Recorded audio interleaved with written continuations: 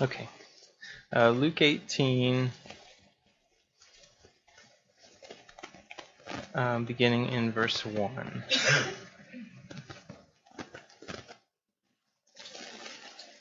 Okay. Then he, Jesus, he spoke a parable to them that men always ought to pray and not lose heart,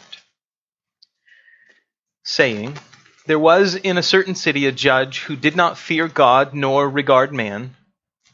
Now, there was a widow in that city, and she came to him, saying, get justice for me from my adversary. And he would not for a while, but afterward he said within himself, though I do not fear God nor regard man, yet because this widow troubles me, I will avenge her, lest by her continual coming she weary me. Then the Lord said, hear what the unjust judge said.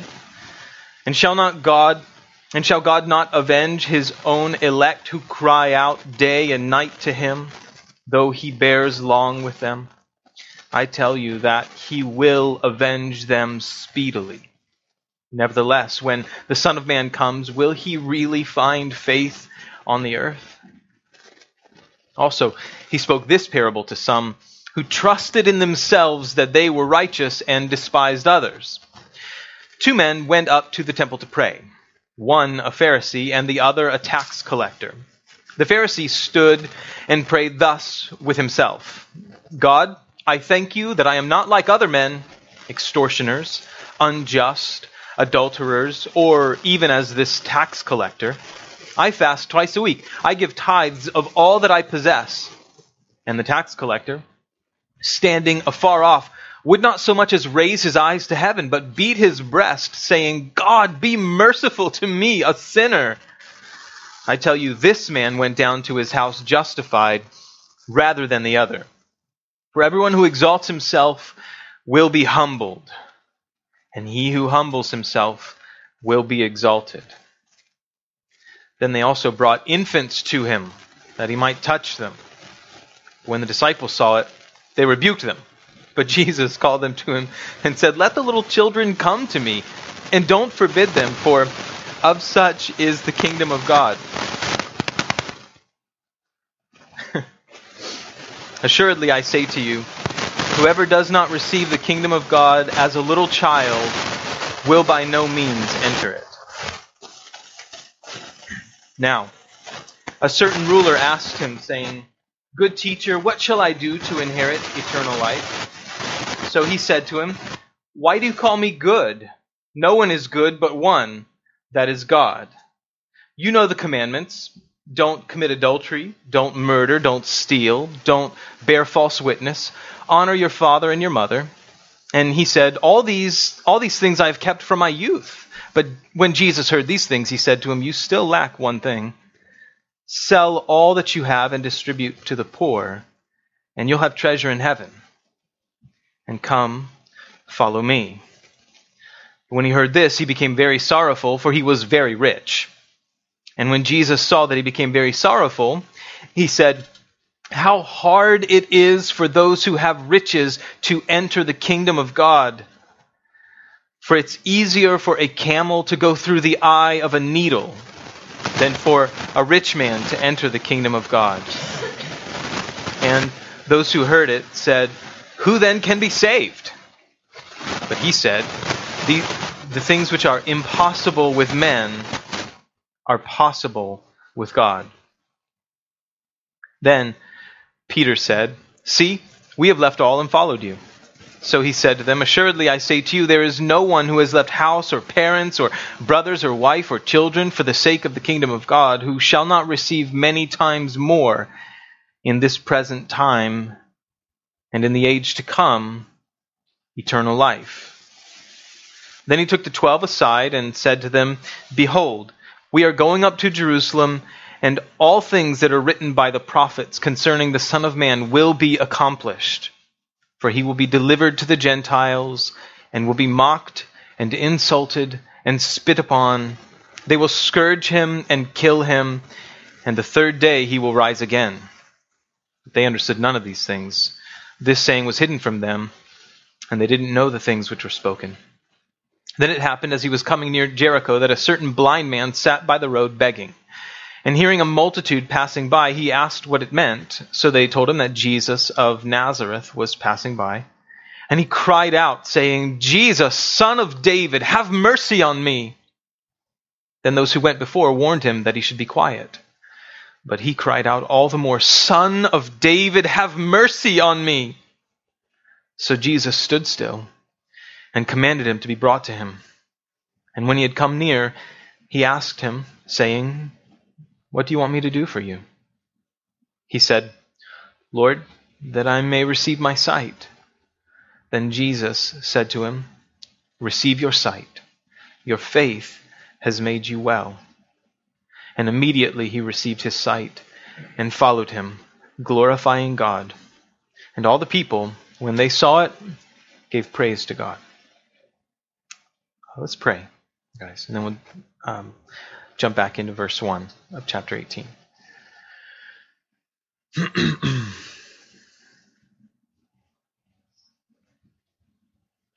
Father, we pray because, Lord, it's you that we need. When we gather together like this, it isn't for a show or a performance. So we might together commune with you and with each other. What a privilege it is to know that you are with us always. And what a comfort and boon it is for us to join with others who are trusting you and learning to trust you more. Lord, would you teach us to build each other up, I pray. To lean more fully on you and less on ourselves, less on the systems of the world.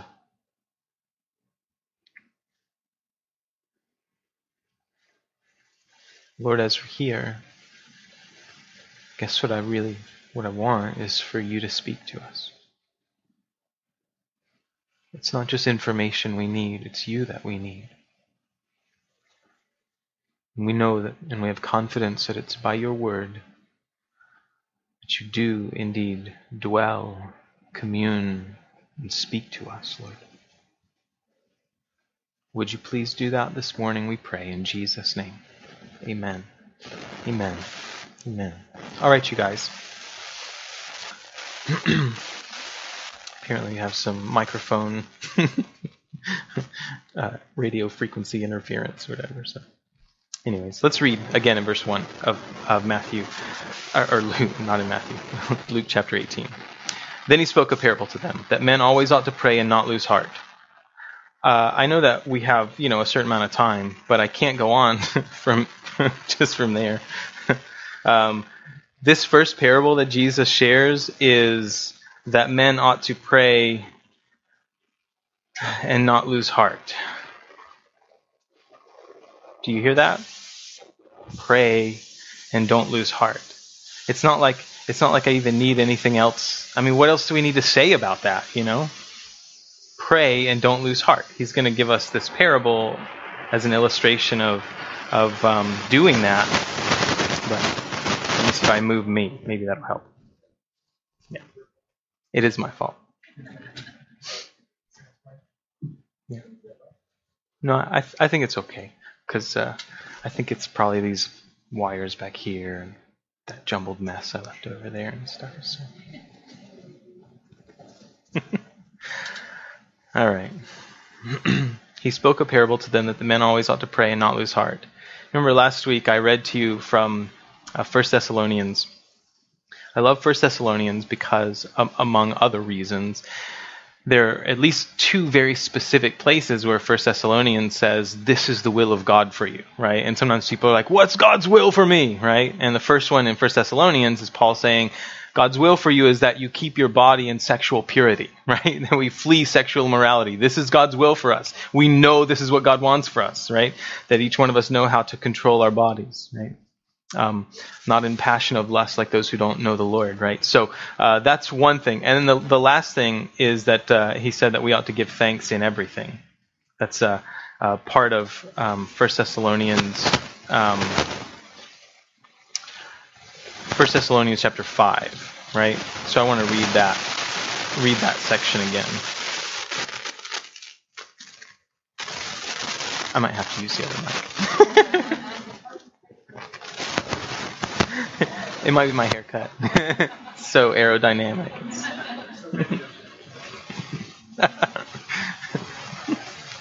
Oh, is that what it is? The RF chip injection? Yeah.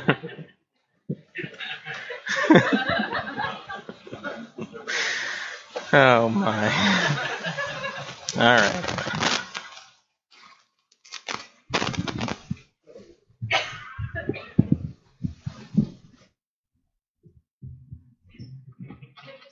Hello. I'll just talk like this the rest of the... Good evening, everyone. I'm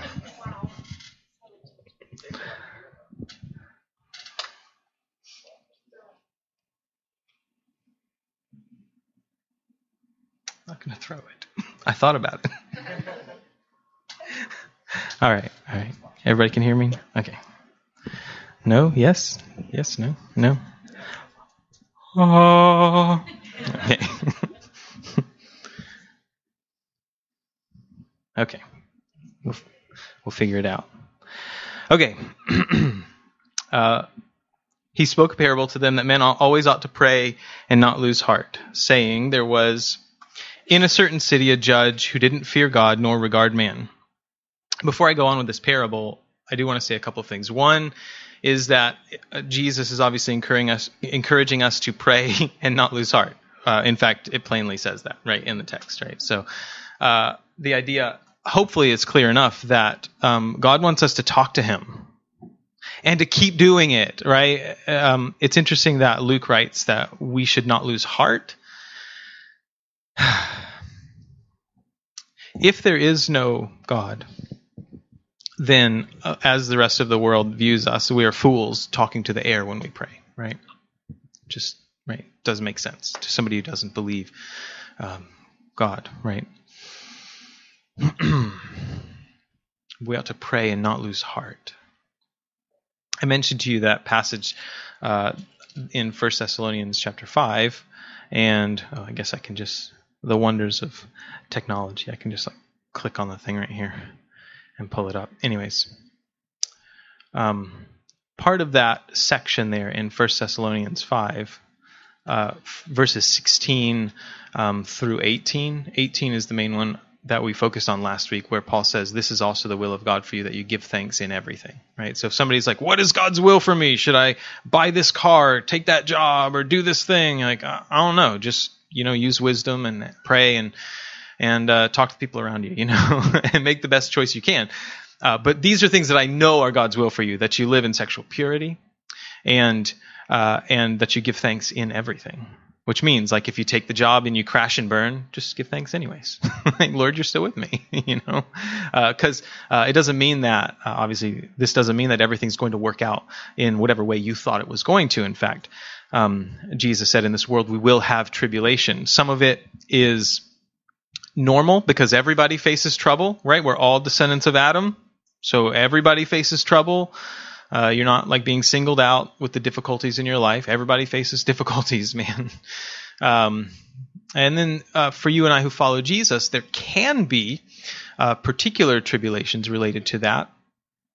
Less so, it seems, in our culture than in some other cultures, obviously, right? Where there may be more direct persecution than there is for us here.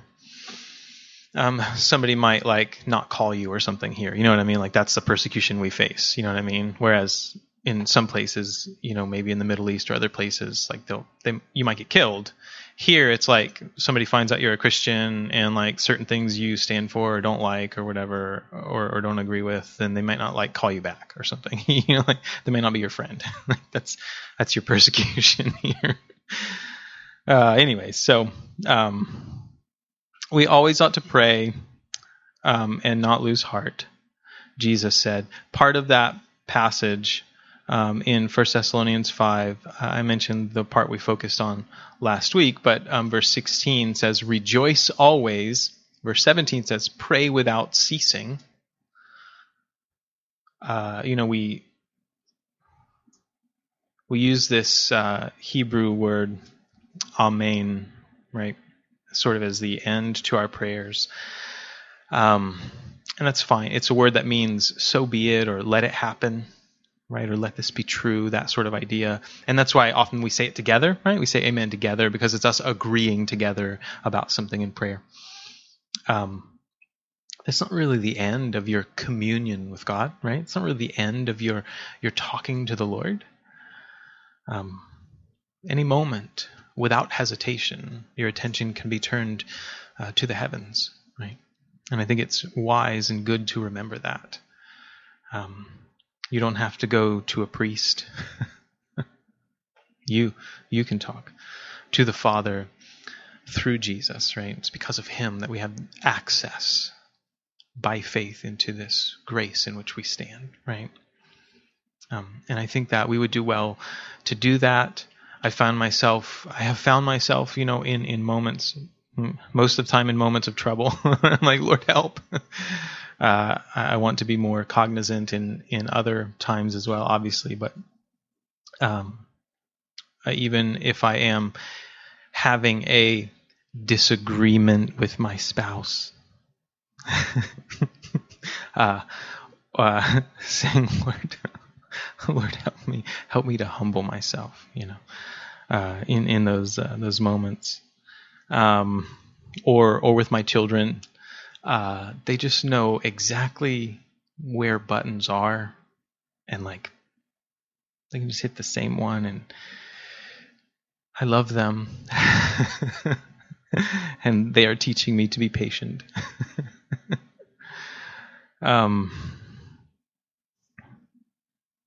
Whatever it is, we can pray, as I've mentioned before, in those moments, like when the ultrasound tech says, I can't find a heartbeat, you say, Lord, help. Lord, help me.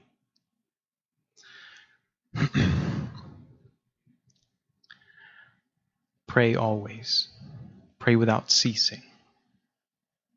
We could go on for days talking about much of these teachings related to prayer.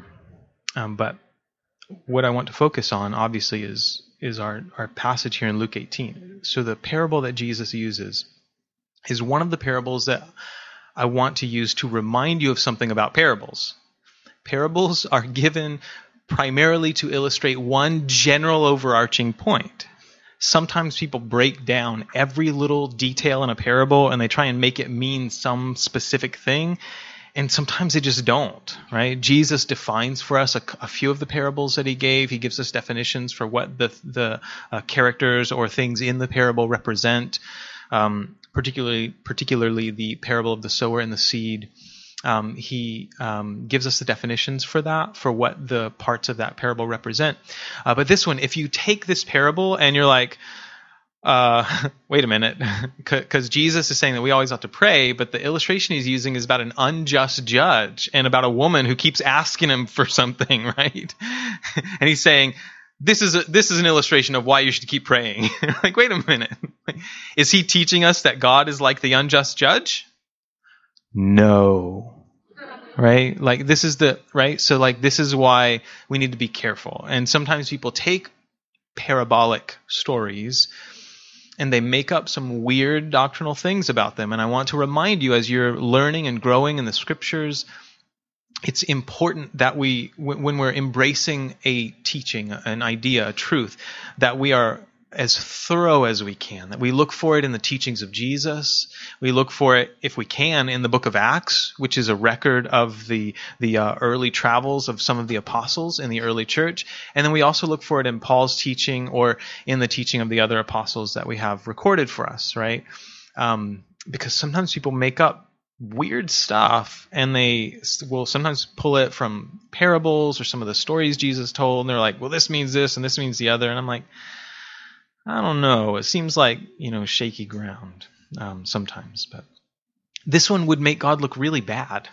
Like, why would, if I were thinking as a teacher of an illustration to give you to say you should pray more and you should keep praying, I wouldn't have picked this one. I wouldn't have. It just looks weird, right? So it's important that we recognize that parables are given to us typically to illustrate one general overarching idea most of the time, right? So, and this one does that, and it does it very well, obviously. So, verse 2 says, as we read some of, verse 2 says, saying, there was in a certain city a judge who did not fear God nor regard man. He had no respect for people. He basically just didn't care about anything. Now, there was a widow in that city, and she came to him, saying, get justice for me from my adversary. So she asks him to do what a judge should do, to get justice for her, right? The idea of justice certainly being vengeance or equality for some harm suffered. Get justice for me from my adversary. And verse 4 says, he would not for a while, but afterward he said within himself, though I do not fear God nor regard man, yet because this widow troubles me, I will avenge her. It's such a weird story. It's like, this lady just keeps on and on and on and on. I guess I'll help her. Yeah, because this widow troubles me, I will avenge her, lest by her continual coming she weary me. This is not a good dude, right? Do you get that? Like, the judge in the story is not a great dude. He doesn't really have any fear of God. He doesn't really care about people. Obviously, this is not the type of person I would really want to have in that role, right, as a judge. But this is the illustration Jesus is giving about to teach us to pray and not to lose heart. As Paul said in 1 Thessalonians 5, pray without ceasing.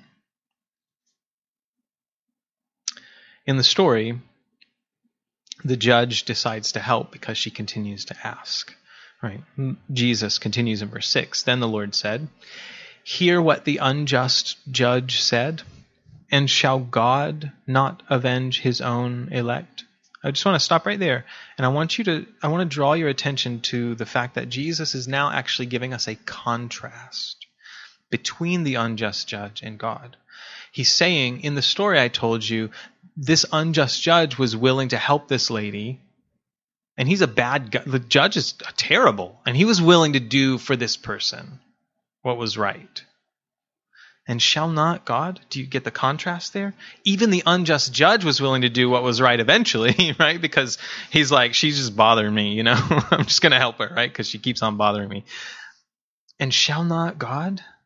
If even the unjust judge is willing to do what is right eventually, you've got to understand that God loves you enough. That that he hears you, right? That's the idea here. He's drawing this contrast between God and the unjust judge. God isn't like the unjust judge, but the unjust judge still did what was right eventually. But you should pray and you should not lose heart because God is hearing you. That's the idea. And he's not like the unjust judge, but you should keep asking. Shall God not avenge his own elect who cry out day and night to him, though he bears long with them? When Peter writes in his epistles that a day is as 1,000 years and 1,000 years is as a day to the Lord, I don't like it. Because my view of time is not infinite, right? It isn't like that. To me, a day is a day and 1,000 years is 1,000 years. And the Lord's like, no, I'm just going to wait a day to answer that. That's like 1,000 years to him. It's just a day. Time is not the same to the one who himself created time, who is not subject to this continuum that we are. He is not matter. He is not made of matter like we are, and therefore subject to time and space as we are in those three things being linked together, time, space, and matter. So you should pray and you should keep praying. I believe one of the reasons why God wants us to do this is that he knows something else happens when we pray too. There is, I've found frequently, such in the moment when I bow my heart to the Lord and I turn my attention to him, my attention comes off of whatever the immediacy of the circumstance I'm in is. It comes off of that, and I become in that moment more aware of something bigger than the thing that I'm actually praying about. And I found time after time after time that even in the simplest prayers, that God gives me peace, even in the middle of whatever trouble I'm facing, when I turn my attention to him. Sometimes I don't do that, and I'm full of fear. Because my attention is on circumstances or on something that I don't think will work out, or something I've made up. I grew up with my mom listening to motivational speakers a lot, so I heard a lot of Zig Ziglar back in the day, right? So I remember one of the things he used to say was he defined fear as false evidence appearing real. And I think that there's some reality to that. A lot of the things that we're afraid of are things that we think might happen, and so we are gripped by fear because if we think what we think might happen, but it's really just something we've made up in our head. We've speculated about it and chosen to embrace thoughts that were maybe more negative than positive, because there are also positive things that could happen in most of our circumstances that we think of. And the question then is which thoughts are we entertaining, at times. So anyhow, let me make it clear that there's something beyond all of that anyways. I don't want to suggest to you that all you need to do is think positively about things. For the Christians who were about to lose their heads in the first century, positive thinking didn't help them.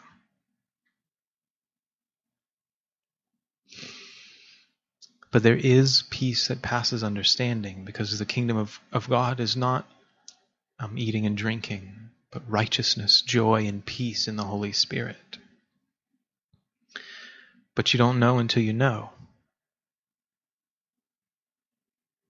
It seems like an obvious thing to say, right? I don't know how God can meet me in the moment of grief until I'm in the moment of grief and he meets me. And so I might be afraid of it before it happens, but he's there. He's there. Even before I'm there, he's there because he knows, and he knows it's coming.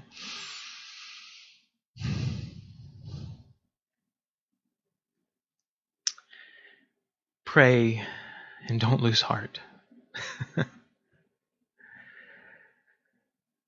Verse 8 says, I tell you that he will avenge them speedily. Nevertheless, when the Son of Man comes, will he really find faith on the earth?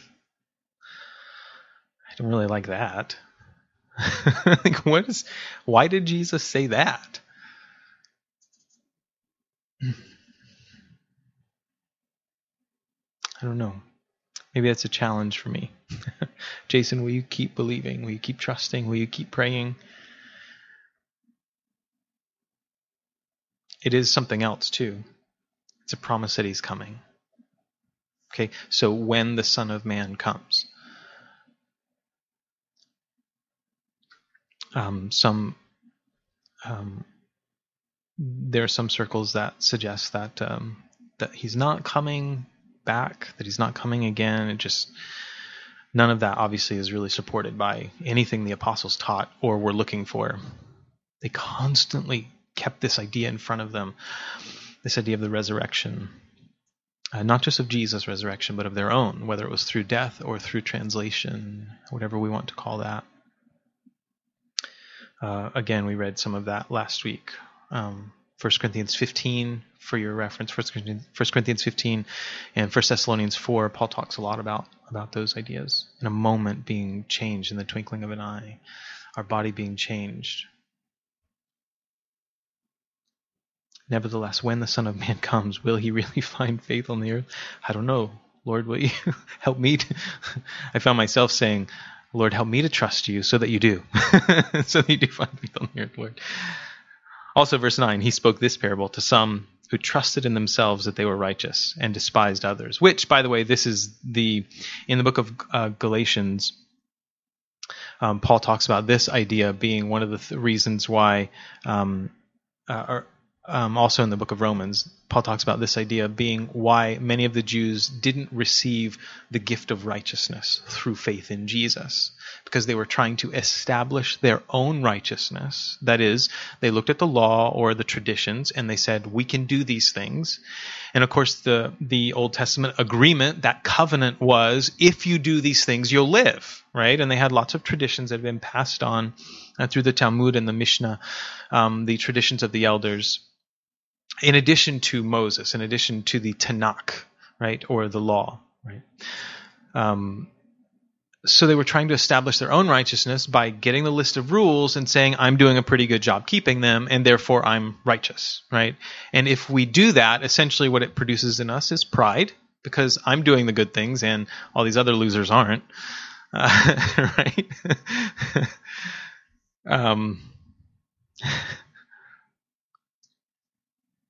They trusted in themselves that they were righteous and they despised others.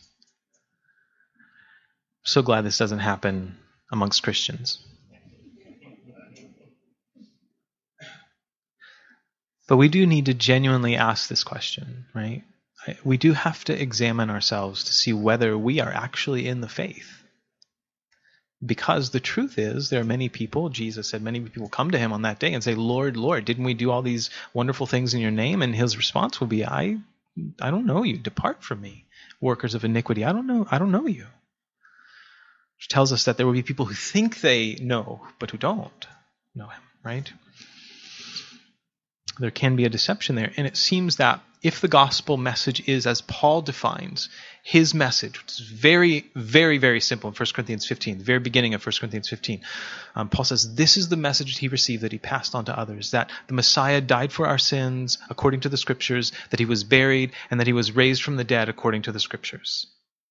In Romans chapter 10, Paul says, if we confess with our mouth the Lord Jesus and believe in our heart what? That God raised him from the dead, we shall be saved.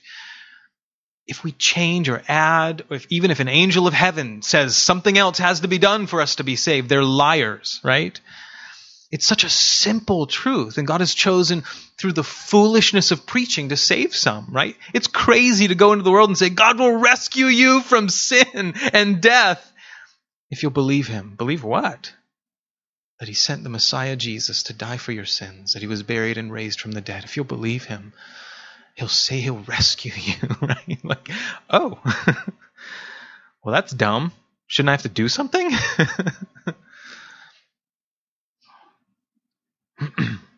Well, believe him, if we want to call that a thing we do. But when we have the list of rules, and we do our best to keep the rules, and then we look down on others, we despise others. This is one of the problems with teaching morality, Christian morality, especially to our children. It's one of the things that frustrates me about children's ministry sometimes, is that it seems like what's focused on a lot is moral teachings over against the gospel, right? Be good, kids.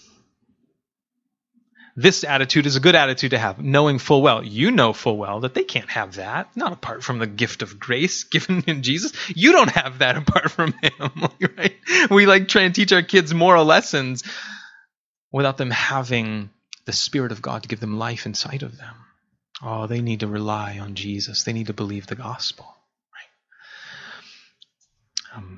Because when they receive his Spirit, when they believe the good news of Jesus, God gives them his Spirit. And the promise of Jeremiah 31, right? The promise of the new covenant is that God will do what with his law and his will? He will write it where? In our hearts and in our minds. And no one will say to one another, know the Lord, because everybody in the new covenant will know the Lord. From the least of them to the greatest of them, right? That's the promise of the new covenant. And that's why we rest on this and we say in our songs, Jesus paid it all to him I owe. Jesus spoke this parable to some who trusted in themselves that they were righteous, and we ought to examine ourselves to see whether or not we're trusting in our own moral abilities and our obedience to whether what we believe or perceive to be laws or traditions as the basis or the ground by which we have access to God. Because if you think that your obedience to God is what gives you access to God, then I dare say you have fallen from grace. It is only the blood of Jesus that brings us near to him, and you can't do better than him. But that's why it's good news. Because I'm not sitting here giving you a list of rules saying if you do all of these things, then God will accept you. Instead, we say, you failed. Good news. Jesus paid it all. Come and receive the gift of grace. This is the parable he spoke. I love this parable. I love it so, so much. One of my favorite parables. Also horrible, because I've definitely heard these kinds of prayers from the first guy. I've heard these prayers before. 2 men went up to the temple to pray. One a Pharisee, the other a tax collector. Remember, the Pharisees, while the Pharisees were not in the first century the primary religious group who were serving in the temple itself, that was the Sadducees who ran most of the temple services at the time. The Pharisees were teachers of the law. They were respected in the community as such. They held, as Jesus said, they sat in the seat of Moses. It was their responsibility to commend to the people the word of God. And they were the most frequent people that Jesus attacked. Can I say it? Jesus attacked people? I mean, he had some very strong words for them. So, 2 men went up to the temple to pray, one a Pharisee and the other a tax collector. The Pharisee was seen as the religious person, teaching the law, teaching the will of God. The tax collector was seen as a criminal to many, seen as someone who is betraying his own countrymen by working for the oppressive Roman authorities over them, collecting taxes for the Roman authorities, right? This is one of the things that's interesting about the fact that that Matthew, who was a tax collector, even though he left that to follow Jesus, Matthew, Levi, that he was one of Jesus' inner 12, as well as Simon Zelotes, Simon the Zealot, because the Zealots were willing to murder people in order to fight against Roman oppressors, whereas Matthew was working for the Roman leaders and government. So anyways, very interesting thing. Jesus is able to bring together those who wouldn't necessarily naturally be together. And it's one of the wonderful things about his kingdom, right, is that he is making a people for himself of every tribe and nation and tongue, and why we should never look down on or despise others who are different. In fact, we ought to embrace each other, fully embrace each other, and celebrate our differences and our cultures, the wonderful different ways that we are, and our different languages and traditions as we follow Jesus together. Well, continuing. These 2 men, the Pharisee and the tax collector, went up to the temple to pray. The Pharisee stood and prayed thus with himself. I don't know why exactly Jesus said prayed thus with himself, but I think it's apropos. Guy's just talking to himself, man. he's just talking to himself. He stood and prayed thus with himself. God, sorry, I'm like, I feel like there's like character in this, God, God, I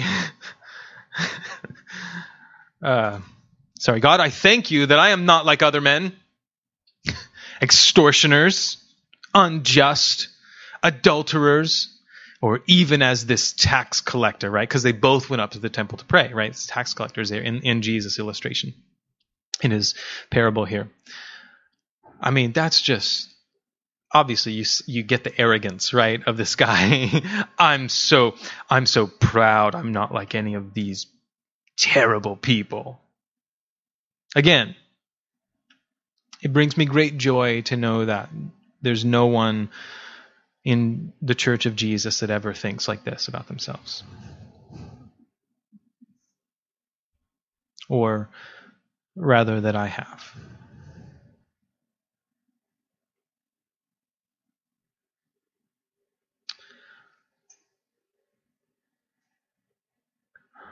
Sometimes you hear things that you're like, why criticism about outsiders, about people involved in particular sinful lifestyles or activities? And we think with arrogance, I'm so glad I'm not like them, Lord. Those people out there. And it is caustic, arrogant, pride. One of the things that it's so easy for us to do in our churches is focus on external activities. Like this guy says, I fast twice a week. I give tithes of all that I possess. It is easy to focus on external, what you think of as obedient activities, while neglecting the wickedness in your heart. Pride, envy, jealousy, bitterness, and unforgiveness. It's those things that God would deal with in us. It doesn't matter to me if somebody comes into a church building and gathers with Jesus Church and dances around and sings the songs and speaks in tongues and does all of the things and gives 10% of their income and then thinks themselves better than others. It doesn't matter to me that they do any of those other things. If they go and they don't love their neighbor, none of it matters. That's true for me.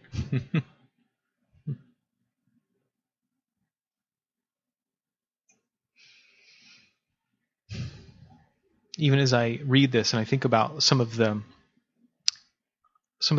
frankly horrible things I've heard spoken of others, even in church, or amongst Christians or Christian groups. If I, even in talking about that, if I put myself in the category of, like, again, us versus them, then I'm doing the same thing. Because I'm saying, well, I'm glad I'm not like them. Even those Christians who act like that. I'm just guilty again.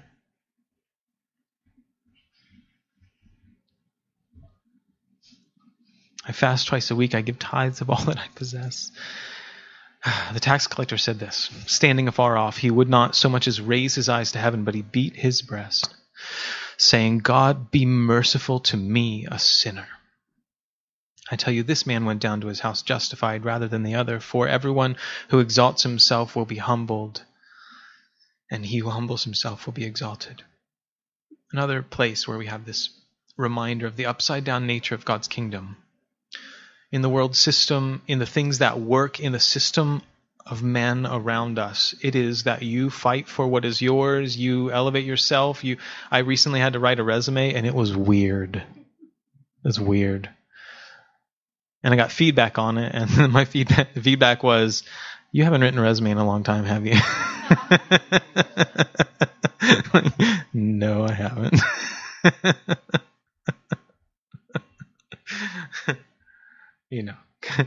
Because they're like, I remember one time I was speaking at a men's conference, and they were like, write up a little thing for us to put in the brochure for the men's conference for you. And I'm like, no. Like what? Solomon said, let another man praise you. Like what? What am I gonna? Jason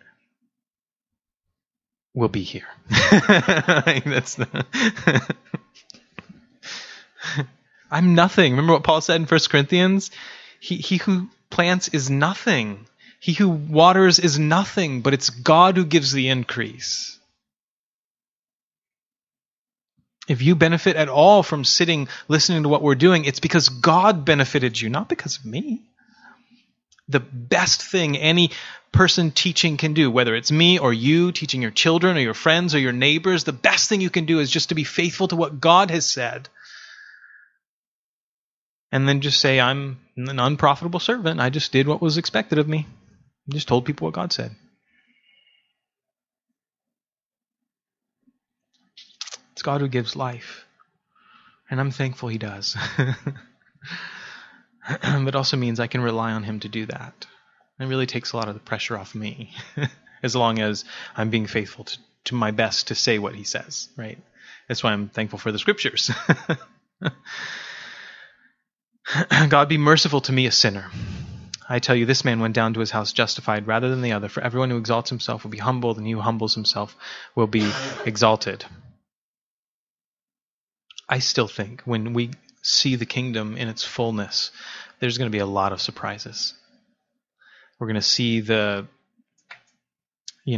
of the people that maybe had huge platforms and lots of followers that we thought were like the jam. Do people say that anymore? Probably not. I don't care. They're like people thought were like great, we're going to see them in a different place in the kingdom than the person who just week after week after week showed up early to pray and to clean the buildings. Was just faithful to do good stuff and love their family and didn't seek prominence or honor, but just did well. Everyone who exalts himself will be humbled. He who humbles himself will be exalted. Well, we better finish, shouldn't we? Then they also brought infants to him that he might touch them. All right, I'm going to try and go a little faster now. I've taken a lot of time in the early part of this chapter. So, interesting thing about the word infants is that in some of the ancient Greek, in the way that this word is used, remember the New Testament was written in Koine Greek, which is just a way of saying common Greek, the common Greek language of the first century. Koine means common. So one of the things that I find interesting about this is that the word infants was used both to, this one word, I believe it's brephos, was used to refer both to small children, what you and I think of as infants, but also unborn children. The same word. Imagine the harm that could be done if we just call unborn children a different word and say they're not the same.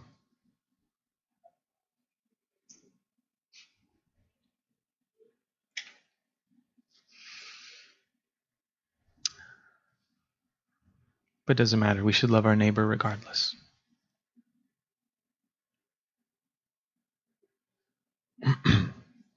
They also brought infants to him that he might touch them.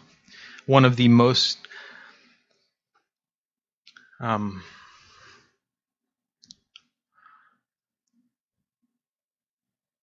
one of the groups in society that is marginalized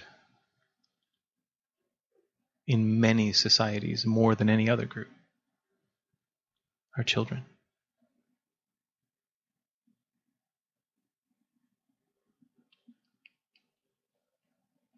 And so we say, Lord, what are the ways that we can help?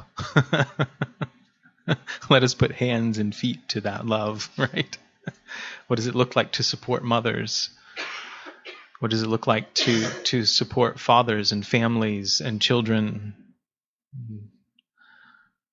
What does it look like to provide necessities, not just during pregnancy, but after? To be present. It might cost me some money to help, right? Oh no. They also brought infants to him that he might touch them. The disciples weren't real thrilled about it. I love the disciples so much. When the disciples saw it, they rebuked them. It's like even with the thing like children's ministry, it's like one of those things that it's hard because sometimes we don't see it as important, We don't see it as that big of a deal thing. It's hard sometimes to find the motivation to say, Lord, let me do that. One of the things that I've found incredibly rewarding is teaching the Bible to children. I've been able to teach at our homeschool co-op Bible classes, and I love it so much. It's so good.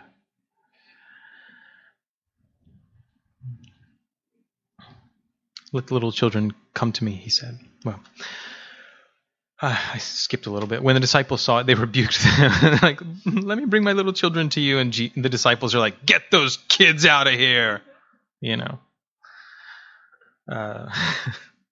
Some have argued that this is, a reason not to have a separate children's ministry, but just to have kids in here with us. And it's not like there's anything wrong with that per se. My wife might have a hard time. We have 4 kids under 10, and I'm up here, and she'd be trying to wrangle them, So some of the idea that we have is saying, how can we help parents?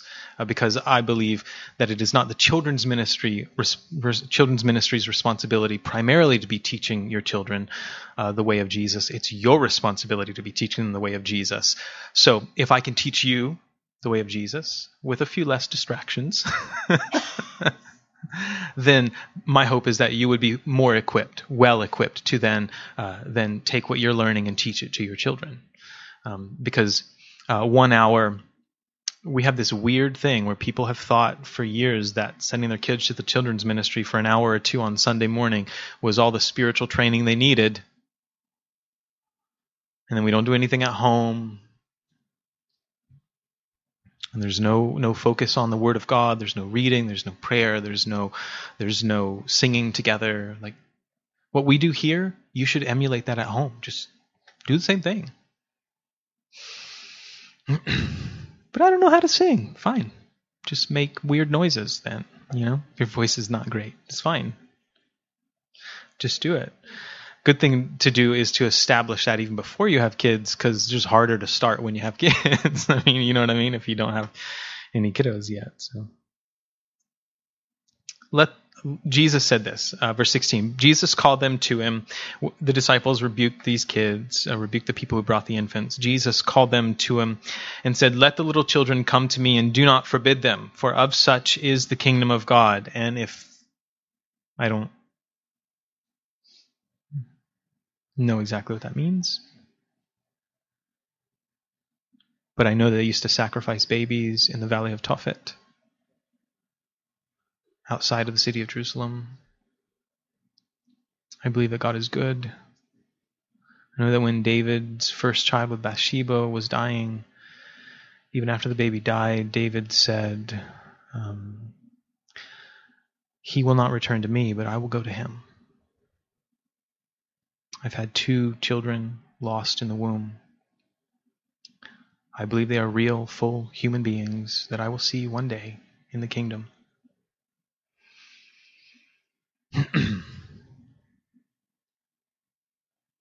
History is rife with death of children from various causes.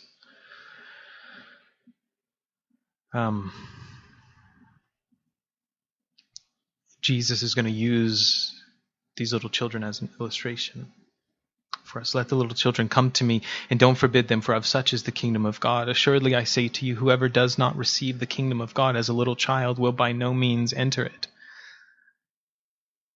The last class I taught our co-op, I was teaching them the gospel from 1 Corinthians 15. Paul's 3 main things. Messiah died for our sins, was buried, and raised from the dead. And I said the only question, particularly to the older class that I have, which are the 3rd through 6th graders, I said, hey, the only question then about this is whether or not you believe it to be true. Do you believe him? And I love the kids because they all shouted, yes, because that's what they do. They want to do what's right or what appears right. They want to please you. And I said, listen, guys, God knows what's really in our hearts, and you have to do business with him. So you talk to him about it, But I love that with enthusiasm. They're like, yes, we believe this, Would to God that some of them do, that all of them do.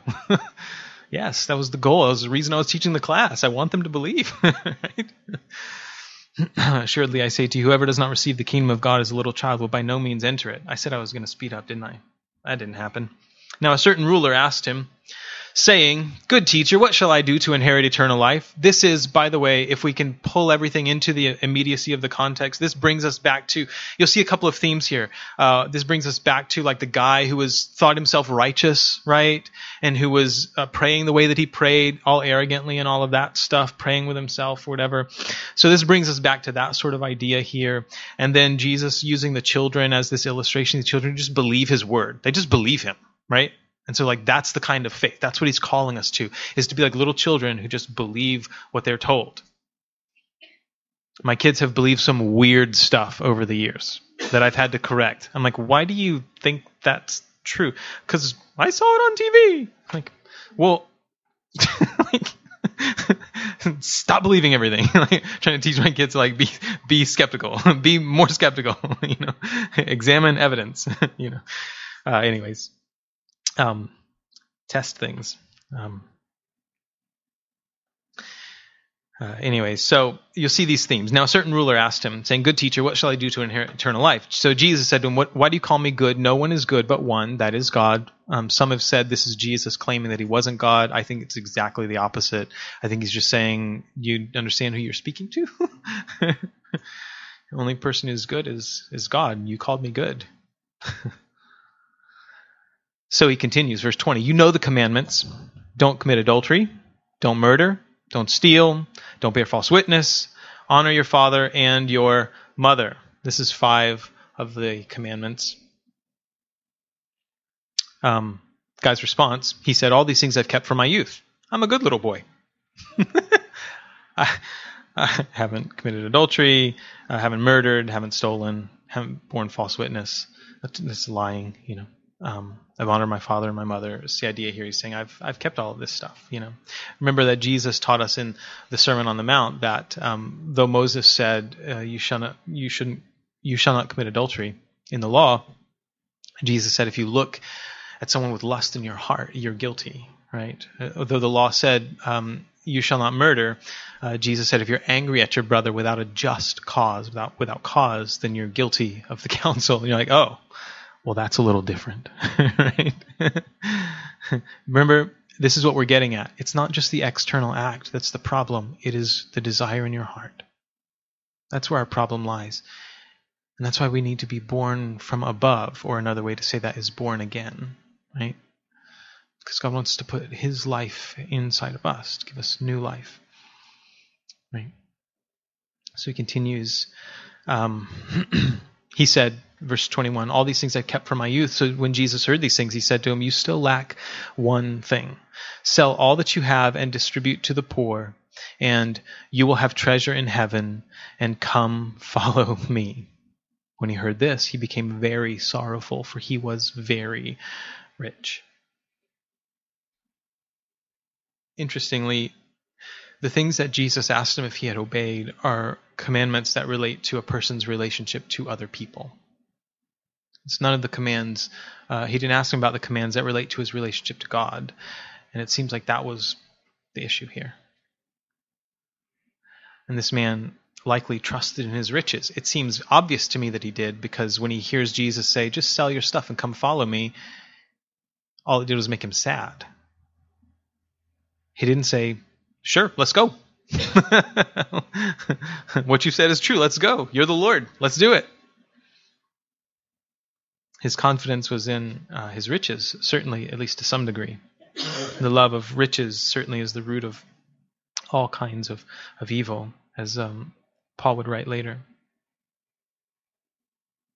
When Jesus heard that, when Jesus saw that he became very sorrowful, Jesus ran after him and said, oh, I was just kidding. You don't really have to sell everything. That was just hyperbole.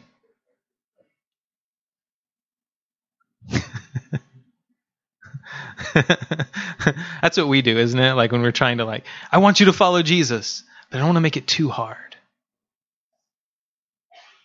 See, following Jesus means you lose everything.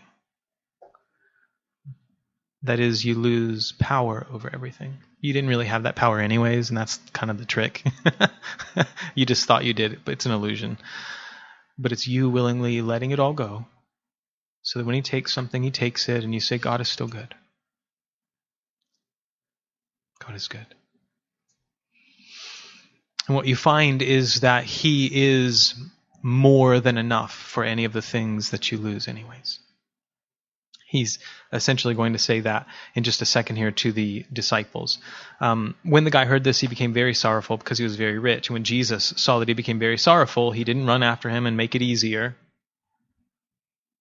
He didn't explain that this was just hyperbole and he didn't actually have to sell everything. Because for some of us, maybe the Lord is telling you to sell everything. I remember when Isaac and Clea, my friends who are in East Africa, when they moved, I remember them coming and saying, we just think God wants us to sell everything and move to Africa. And they did. And just what an example of we just want to follow Jesus. They've been there for 15 years now. It's amazing, wonderful. Moved to a couple. They've been in Kenya and also Uganda. They just recently moved to a new place that is like this college. It's amazing what God is doing. They're training up native pastors to go out into villages and to just bring the good news of Jesus. And there's so many people that are they've never heard this message before. We are so spoiled. So many people who've never heard this good news of Jesus. It really is fun to watch. If you want to, you can follow their stuff on the internet if you want to. If you want to follow them, I can let you know how. Anyways. When Jesus saw that he became very sorrowful, he said, "How hard it is for those who have riches to enter the kingdom of God." Oh, Americans don't like that, do they? It is hard, if you have riches, to enter God's kingdom. He's just making a statement of fact. How hard it is. Why?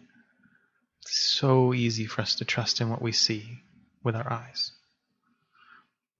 That number in the bank account. It's easier for a camel to go through the eye of a needle than for a rich man to enter the kingdom of God.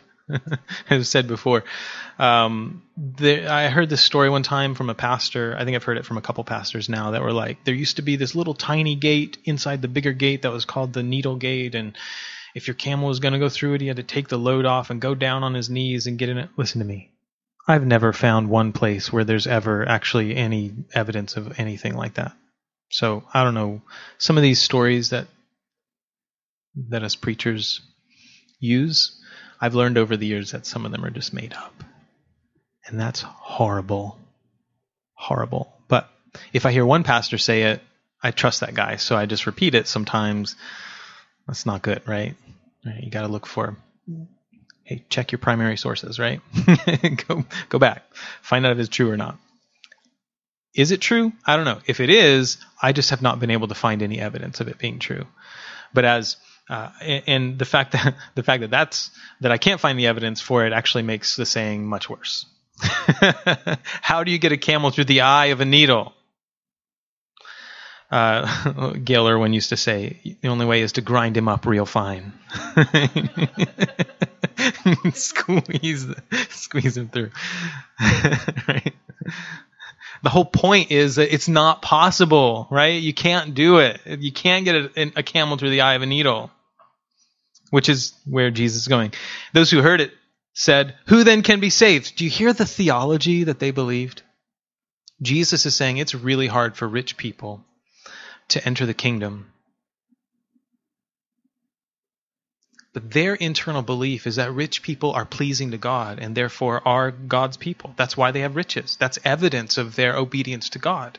Because there was this false prosperity type belief that they had. Oh, I'm so glad that doesn't happen anymore. They embrace this false idea that if you're right with God, then good things are always going to happen to you, and you're going to have riches and health and prosperity, and everything's going to work out your way, and you're gonna pray for this to be healed, and it's always going to happen, and whatever. And it's a deception that has caused a lot of heartache for many people over the years. And that was their theology, such that when Jesus said it's easier for a camel to go through the eye of a needle than for a rich man to get into his kingdom, they were like, whoa, wait a minute, who can be saved then? Like, that was their response, was like, who in the world is even able to be saved if even the rich people can't be saved? Like, what if we had that kind of thought, right? If even the rich people can't be saved, then who can be saved? He said, the things which are impossible with men are possible with God, which is what? Any of us being saved. It's all impossible. You can't save yourself. That's the point. But that which is impossible with men is, in fact, possible with God. Think back, rehearse in your mind the history of Israel. So many things that were impossible, but God did.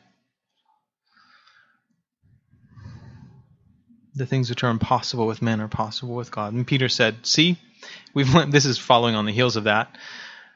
Remember, he told the guy to sell everything he had and come follow him. Now this is Peter's response, right? Because the rich guy was like, I'm just really sad, and went away sorrowful. We find in another one of the Gospels.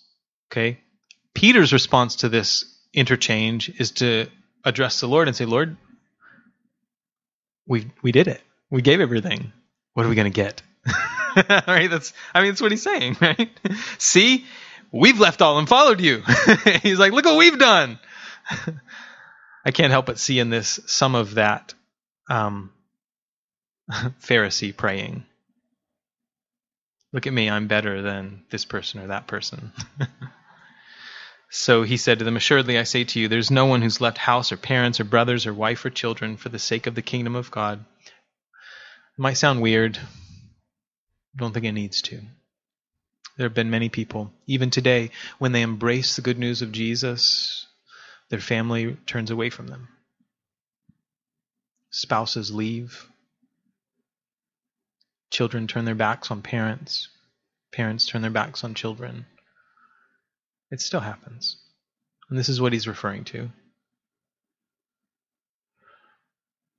There's no one who's left house or parents or brothers or wife or children for the sake of the kingdom of God who shall not receive many times more in this present time. This is both a comfort to me and a challenge.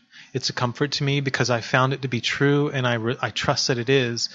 Whenever the Lord takes something from me or I suffer some particular thing because I'm following Jesus, I trust that wherever I go, that I have family. If my family leaves me, then I have family in Jesus who will embrace me, part of his kingdom. So I find comfort in that, but I also find a challenge. Am I being neighborly, right? Am I being that way? Some of us have suffered trouble from our families because we want to follow Jesus. Am I willing to be a father to the fatherless? Am I willing to be a brother to those who've had brothers or friends turn away from them because they want to follow Jesus now? Am I willing to be a friend? Am I willing to step into that role and be the very thing, the fulfillment of the promise that Jesus gives to those who have to forsake something or have to leave it because they've decided to follow Jesus? And so what this brings us to is the role that we have as the church, as the community of followers of Jesus together, the family of God, and how we work together and serve each other and live our lives together. Lord, give us wisdom in how we can do that well. That is what I pray. Who shall not receive many times more in this present time and in the age to come eternal life. It seems like sometimes there's like a downplay on talking about eternal life and on the eternality of God's kingdom in some Christian circles, and I just don't understand it. It seems like there's a big focus on like, well, we've got to do everything now, and we've got to focus on all this work now, and I don't think that we should neglect that. But one of the things that I believe kept the early followers of Jesus able to serve and sacrifice now and to give up what they had for the benefit of others was the fact that they knew there was an eternal kingdom that they were headed for. And I think that if we neglect that emphasis, then it seems to me that what we will find is a greater emphasis on focusing on what we're losing now. And that puts me in a place of not wanting to sacrifice to help you, of not wanting to give up what I have. Okay, but I think that if our focus is more on that eternal resurrection kingdom, then it puts me in the place of being able to say with confidence, I can give up what I have now because I believe there's something better.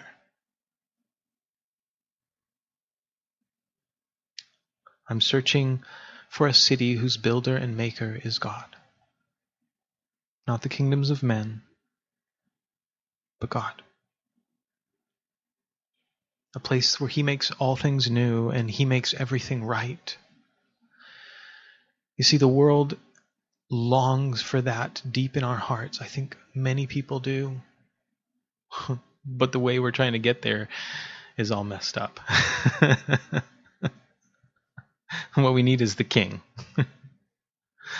The king has returned, right? That will happen one day. Sorry, I had to throw a little Lion King at you.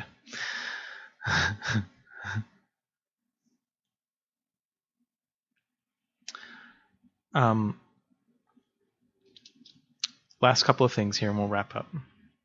He took the 12 aside and said to them, "Behold, we are going up to Jerusalem, and all things that are written by the prophets concerning the Son of Man will be accomplished. For he will be delivered to the Gentiles, and will be mocked and insulted and spit upon, and they will scourge him and kill him, and the third day he will rise again." But they understood none of these things. This saying was hidden from them, and they did not know the things which were spoken. This is like Luke saying, Jesus told them about what was happening, what was going to happen, but they just weren't there. They just didn't get it. And I find that to be true sometimes as I've learned and been a part of the church and growing in God's word. People have said things like in teachings or from the word, and I've been like, what? And then like years later, I come back to that and I'm like, oh, that's what that was about. For additional reference, I commend to you Isaiah 53 and Psalm 22. At the very least, that you read those two. They're very particular prophecies about the suffering of Jesus. And so I commend those to you in your own study. Last little section here. Then it happened as he was coming near Jericho that a certain blind man sat by the road begging, and hearing a multitude passing by, he asked what it meant. So they told him that Jesus of Nazareth was passing by, and he cried out, saying, "Jesus, Son of David, have mercy on me." Then those who went before him, or those who went before, warned him that he should be quiet. But he cried out all the more, "Son of David, have mercy on me." So Jesus stood still and commanded him to be brought to him. And when he had come near, he asked him, saying, "What do you want me to do for you?"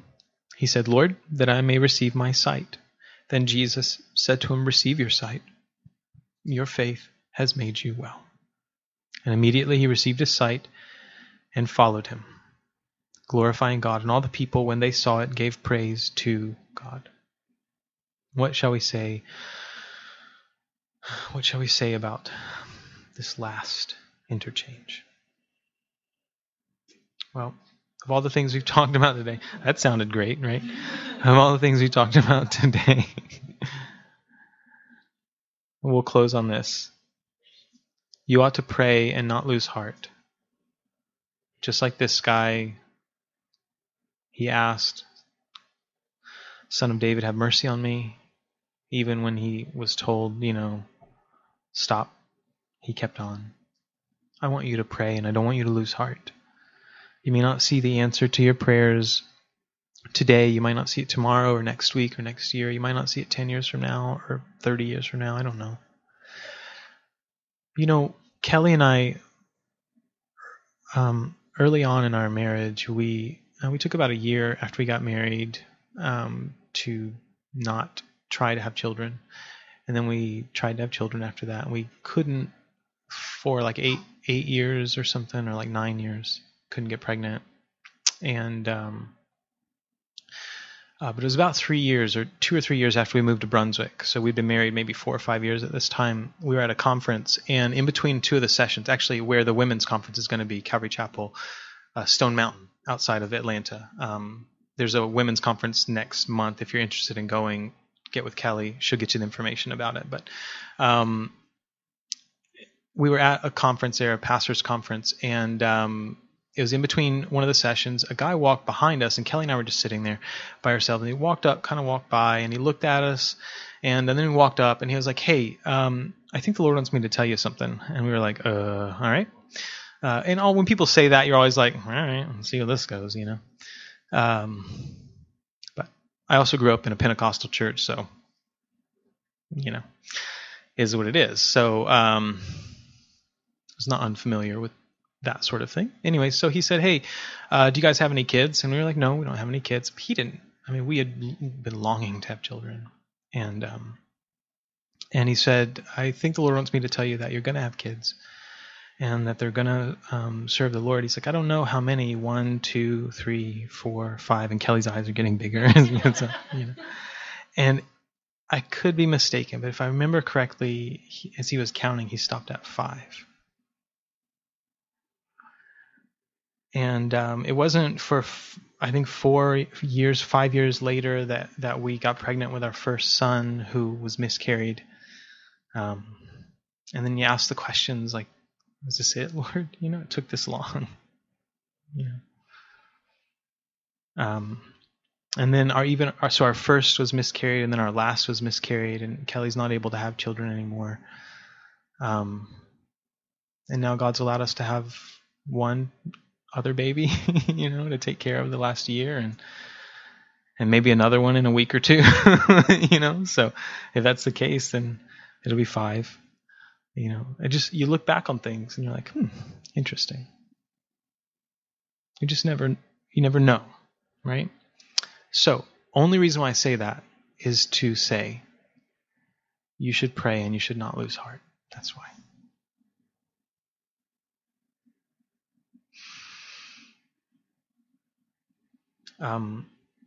Last thing is that Jesus said your faith has made you well. So when you pray, believe that God hears you. Because he's a rewarder. Believe that he's a rewarder, that he answers prayer. And he does. Let's pray. Father, I thank you for your patience and for your love for us. And I pray that you would, that you'd continue to give us freedom and joy in yourself and build in us a solid foundation so that we can walk through life in a way that is not like the craziness happening around us, where we're tossed around with all of the chaos happening. Lord, would you teach us to depend on you? You are sure and steadfast, a solid foundation, a solid rock. And our hope is in you. Lord, you always keep your word, and we praise you for it.